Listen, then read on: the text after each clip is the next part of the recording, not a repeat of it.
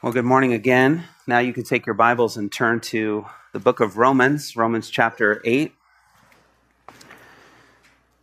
Going to look today at verses 31 through 34. And as you're turning there, my family and I are now officially residents of Morgantown, West Virginia.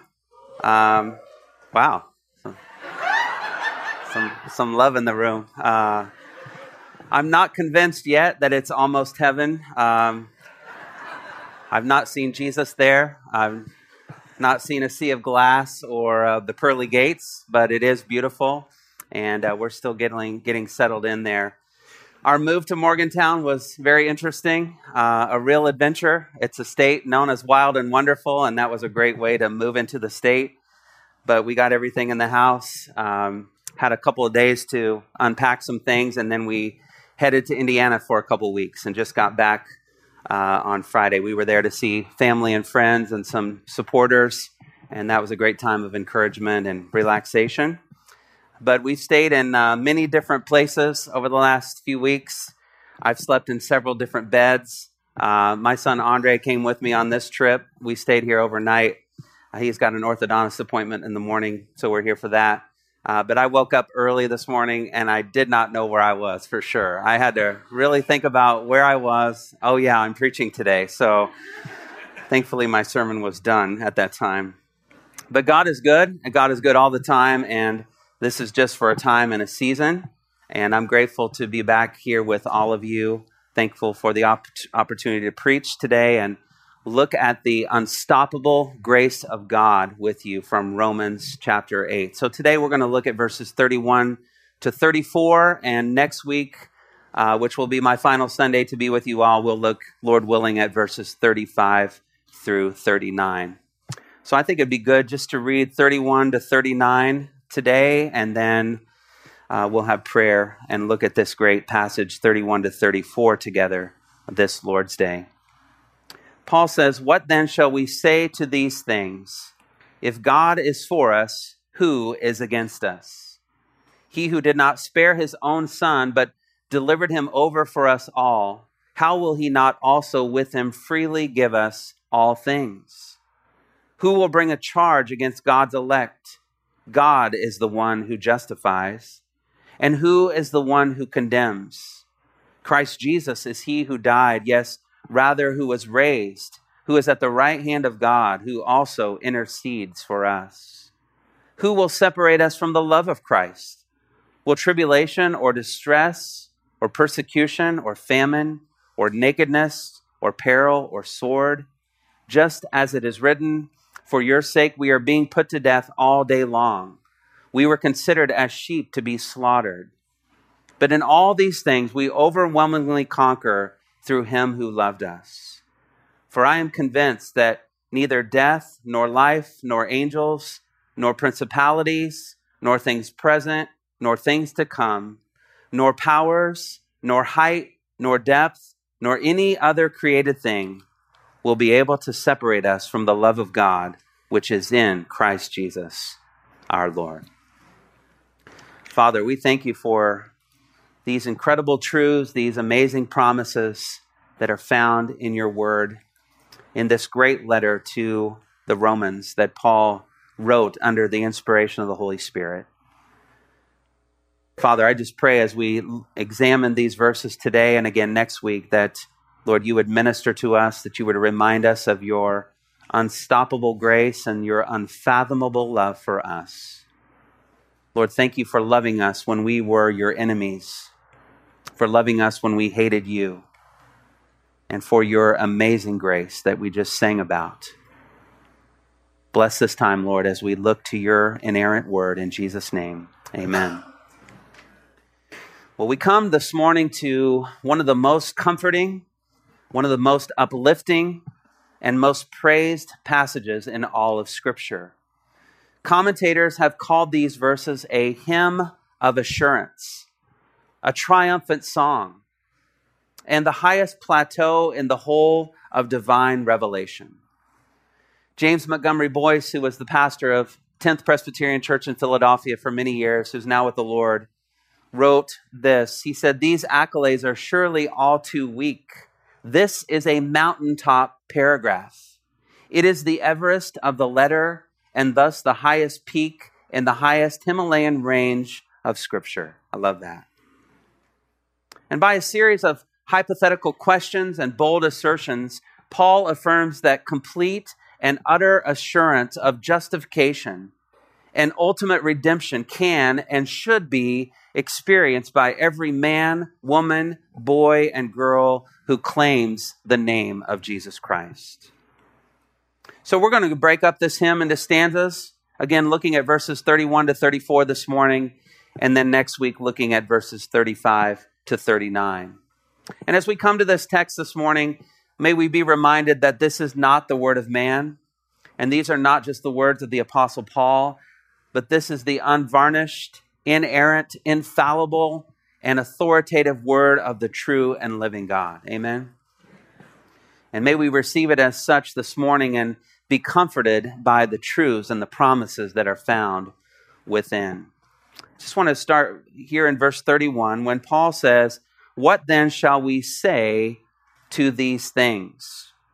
And if you join like we're doing today, jump right in the middle of this text, you ask the question, what things? Well, I think it's all of these things, all of the things that are found in what has been called the greatest letter ever written, the epistle to the Romans. Beginning in chapter 1, verse 16, where Paul says, "I am not ashamed of the gospel, for it is the power of God for salvation to everyone who believes, to the Jew first and also to the Greek." So from 1:16 all the way to Romans 8, 29 and 30, the immediate context where Paul says this, go ahead and look at that with me, where he says, actually, let's start in verse 28. He says, "And we know that God causes all things to work together for good, to those who love God, to those who are called according to his purpose.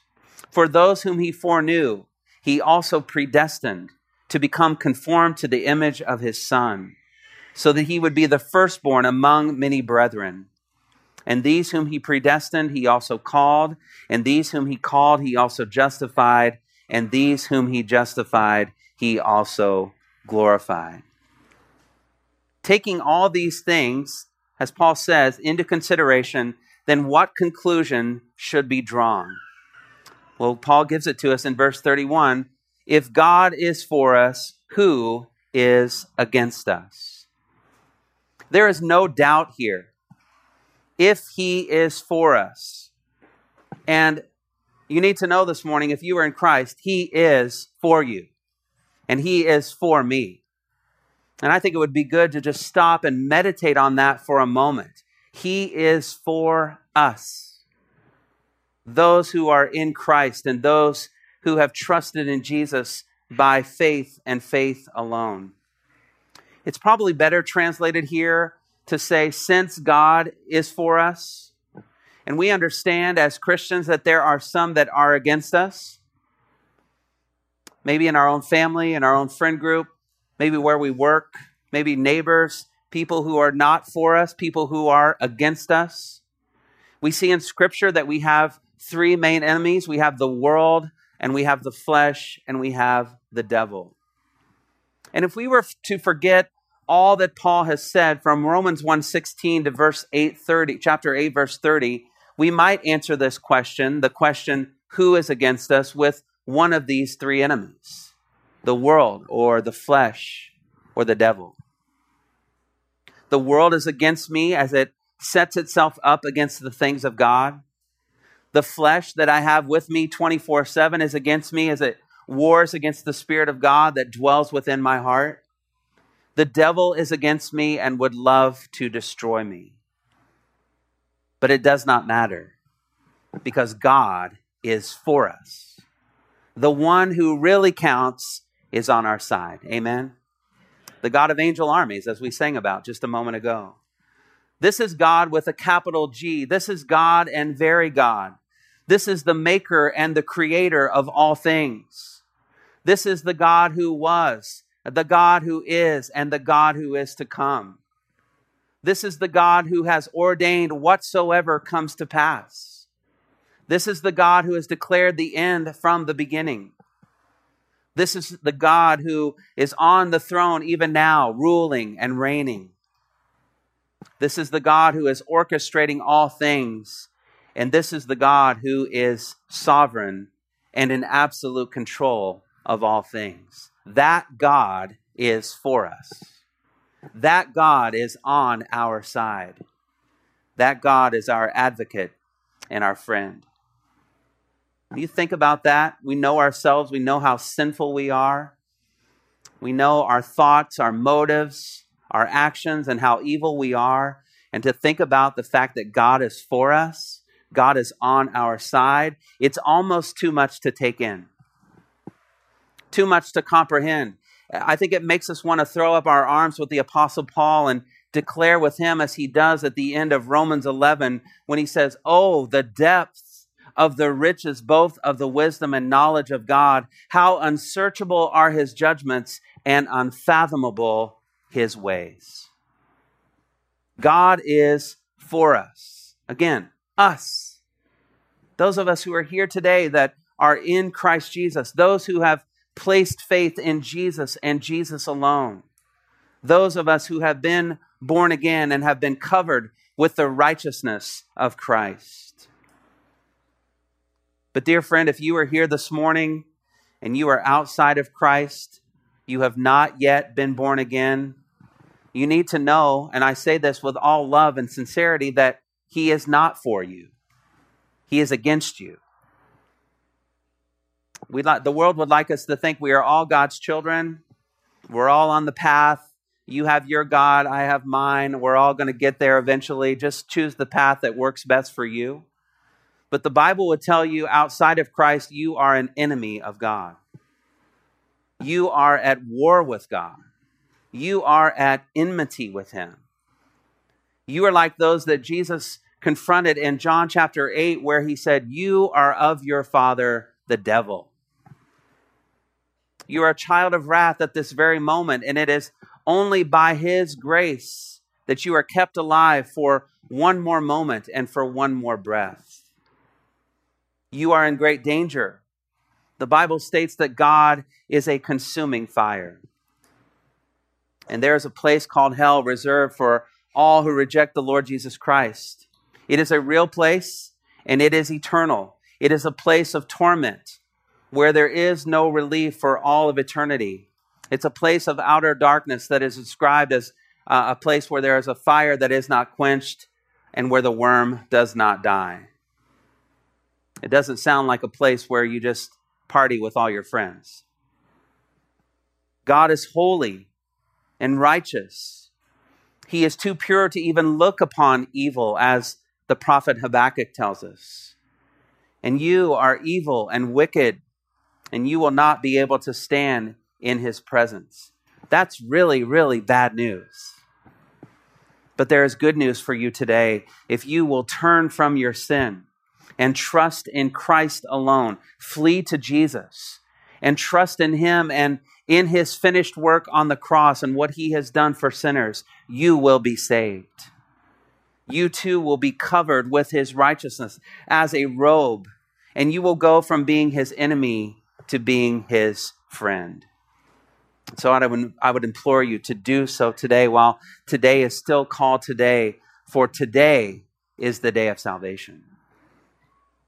I want you to look at how God demonstrates that he is for us, that he is on our side, and we see that here in verse 32.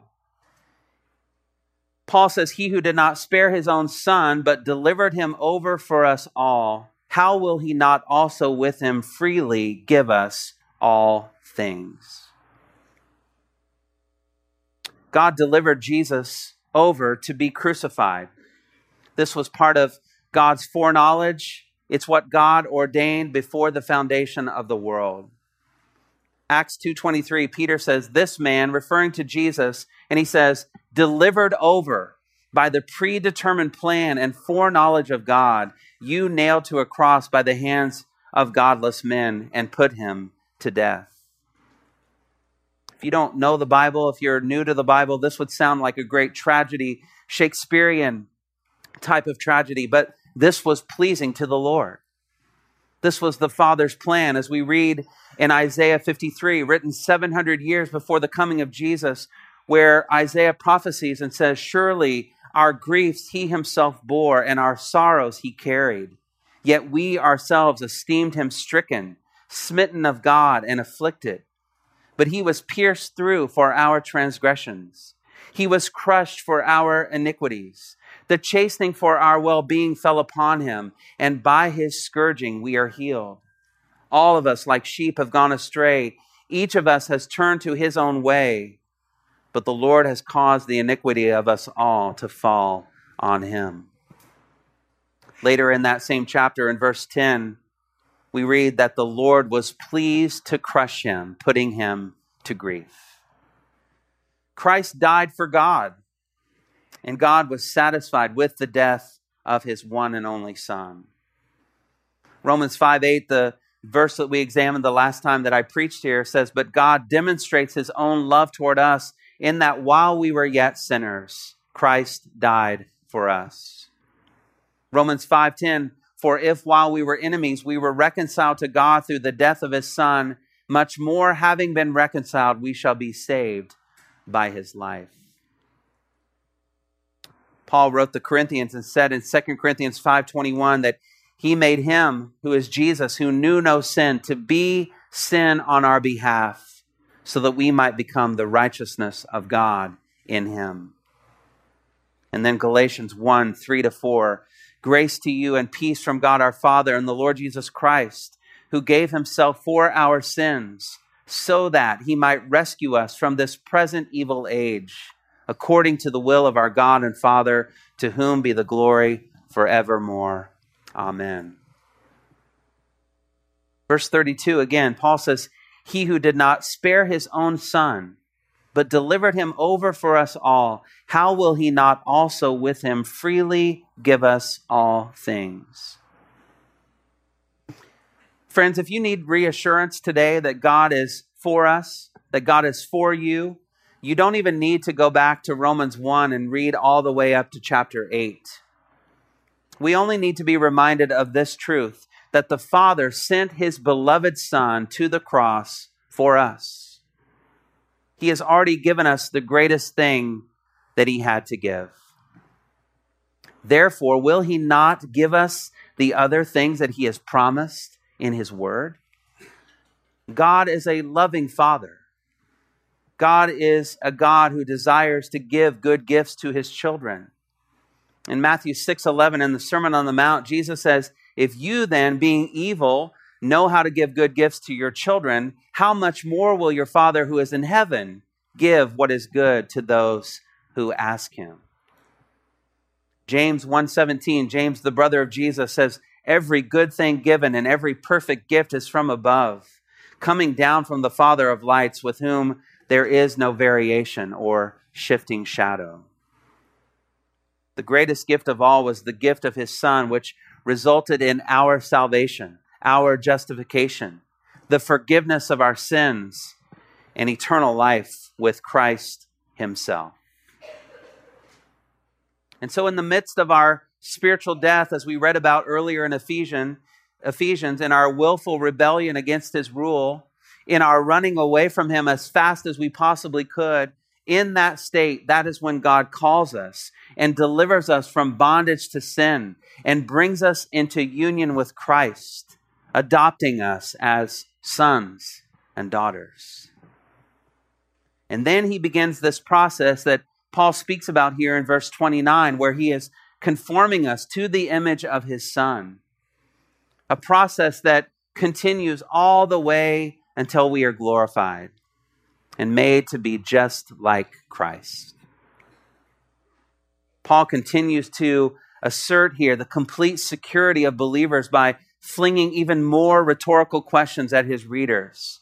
In verses 33-34, he posits here two questions that have to do with the legal basis of our salvation. Look in verse 33. He says, "Who will bring a charge against God's elect?" The word elect in the Greek here is the word eklektos. It means select or chosen or favorite. Paul is saying, Who will bring a charge against those whom God has chosen? Against those who he has selected, upon whom he has shown his favor? Who will bring a charge against those whom God has elected before the foundation of the world? And again, not because of anything good in them, not because of anything he saw in them. It is heretical to think that we first chose God and therefore God chose us based on our good decision. That's not biblical. God chose us when we were dead. Satan will bring charges. I don't know if you know this, but Satan hates you.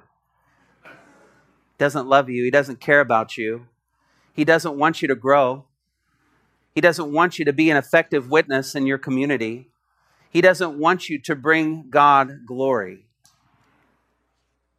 Jesus calls him the father of lies, as the thief who comes to steal and to kill and destroy. Peter describes him as a roaring lion who prowls around seeking whom he may devour. In Revelation, he is seen as the accuser of the brethren. Revelation chapter 12, verse 10 says this, "Then I heard a loud voice in heaven saying, 'Now the salvation and the power and the kingdom of our God and the authority of his Christ have come, for the accuser of the brethren has been thrown down. He who accuses them before our God day and night.'" The devil loves to accuse us of wrongdoing. Other people like to point out our faults, right? Our own consciences frequently display our failures and our shortcomings. Sinclair Ferguson has written a good book called By Grace Alone. Sinclair is one of my favorite theologians. And in commenting on this great passage, Ferguson speaks about the 4 most powerful fiery darts that Satan aims at Christian believers in order to destroy their enjoyment of the grace of God. Fiery dart number 1, God is against you, Satan says. He is not really for you. How can you believe that he is for you when you see the things that are happening in your life? Fiery dart number 2, I have accusations I will bring against you because of your sins, Satan argues. What can you say in your defense? Nothing.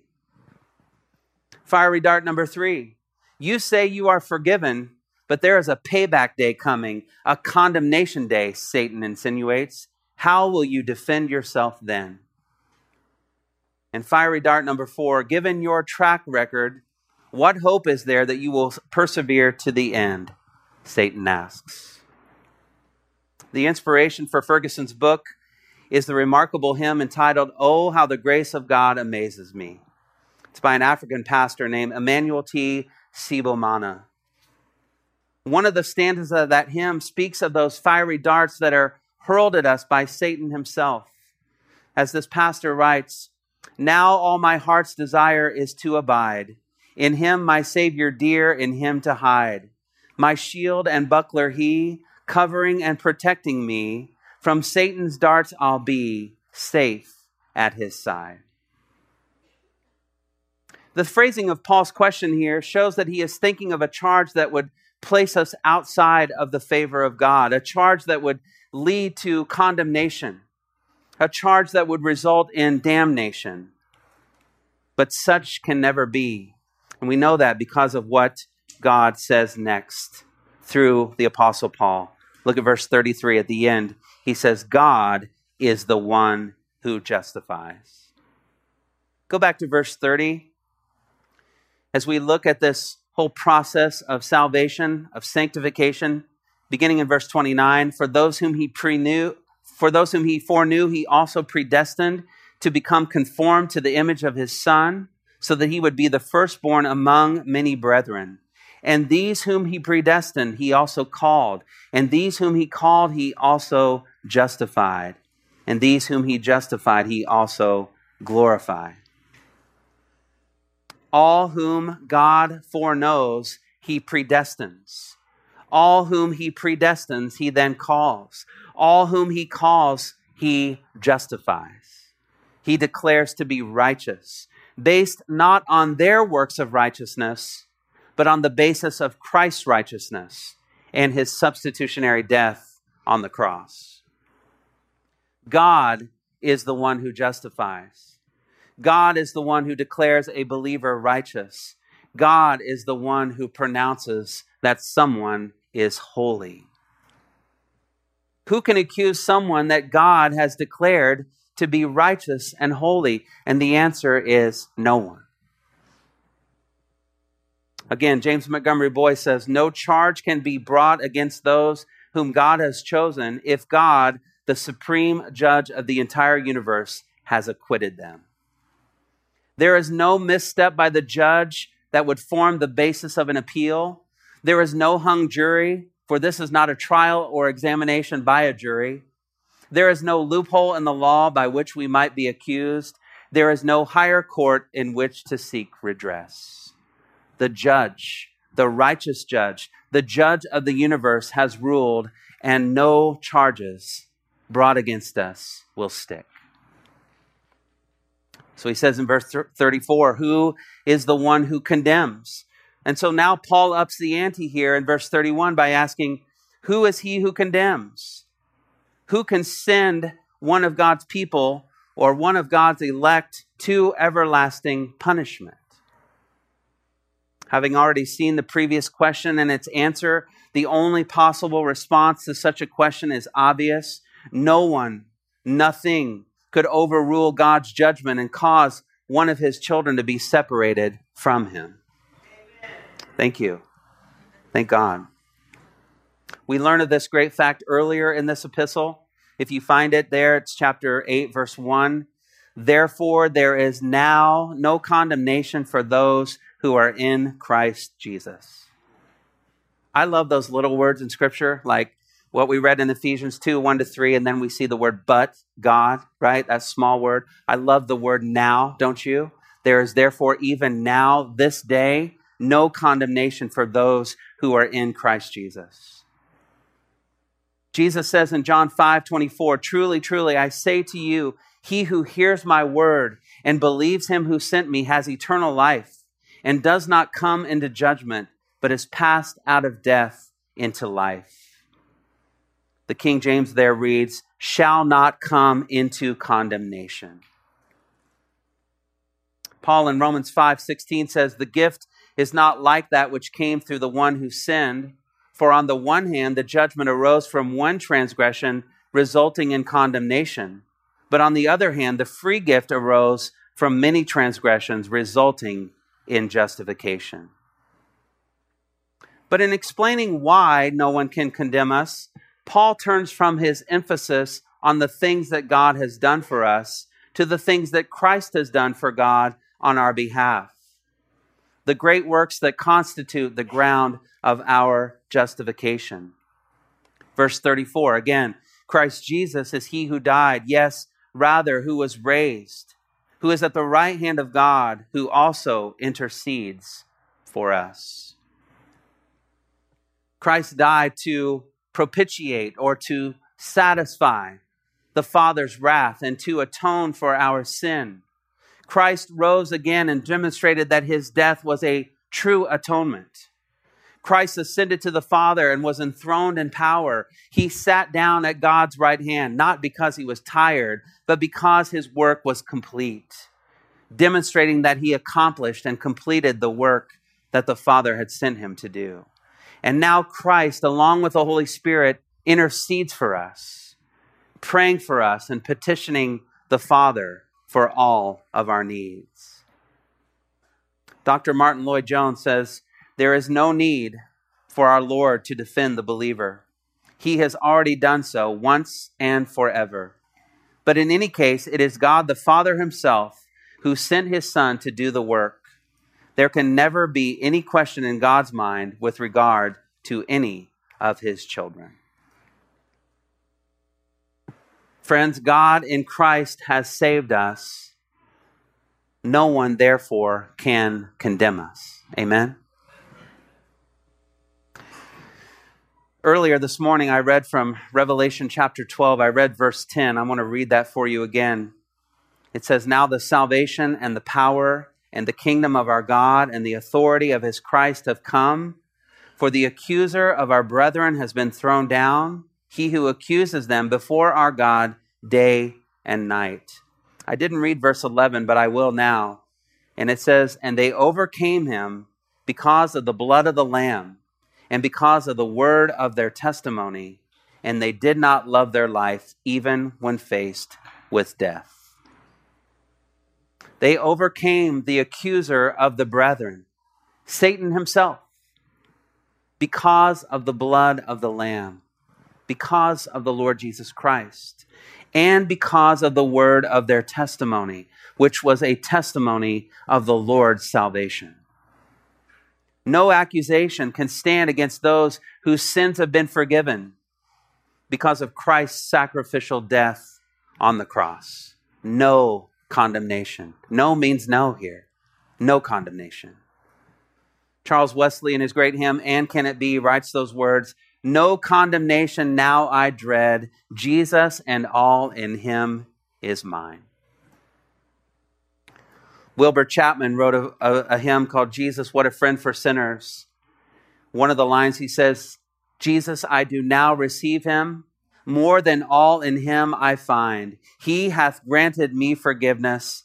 I am his, and he is mine. Hallelujah, what a Savior. Hallelujah, what a friend. Saving, helping, keeping, loving. He is with me to the end. Friends, I want you to know in closing that he is, if you are in Christ today, he is with you to the end. He is with me to the end. He is with you and for you to the end. He is with you for all eternity. And he is for you for all eternity. Hallelujah, what a Savior. Let's thank him in prayer.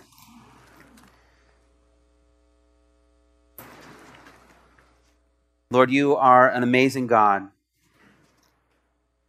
There is no one like you. Lord, we cannot compare you to anything we know in this life or in any life to come. God, you are unique. You are holy, holy, holy. You are separate from us. You are a cut above. You are in a class all by yourself. And Lord, we are amazed again today at the unstoppable grace of Almighty God. Lord, we did not deserve your grace. Your grace is unmerited favor. Lord, we get what we don't really deserve. And you have given that to us freely because of your great love with which you loved us. Thank you, Lord, that you are rich in mercy. You are abounding in loving kindness. And we who are in Christ are the recipients, Lord, of that great love. I would just pray, Lord, if there's anyone here today that has never trusted in Christ, they don't know of the grace of God. They don't know of the protection and the security that is found in knowing Christ. Lord, I pray that today would be the day that you bring them home.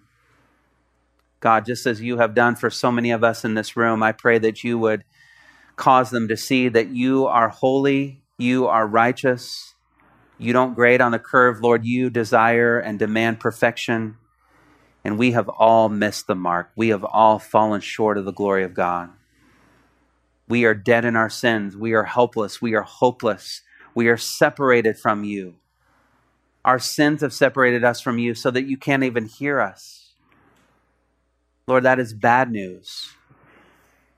But we thank you for the gospel that you sent your one and only Son, who came and left the glory of heaven and lived a perfect and sinless life, one who is tempted in every way that we are tempted, yet knew no sin, and went to the cross in obedience to the Father as ordained before the foundation of the world.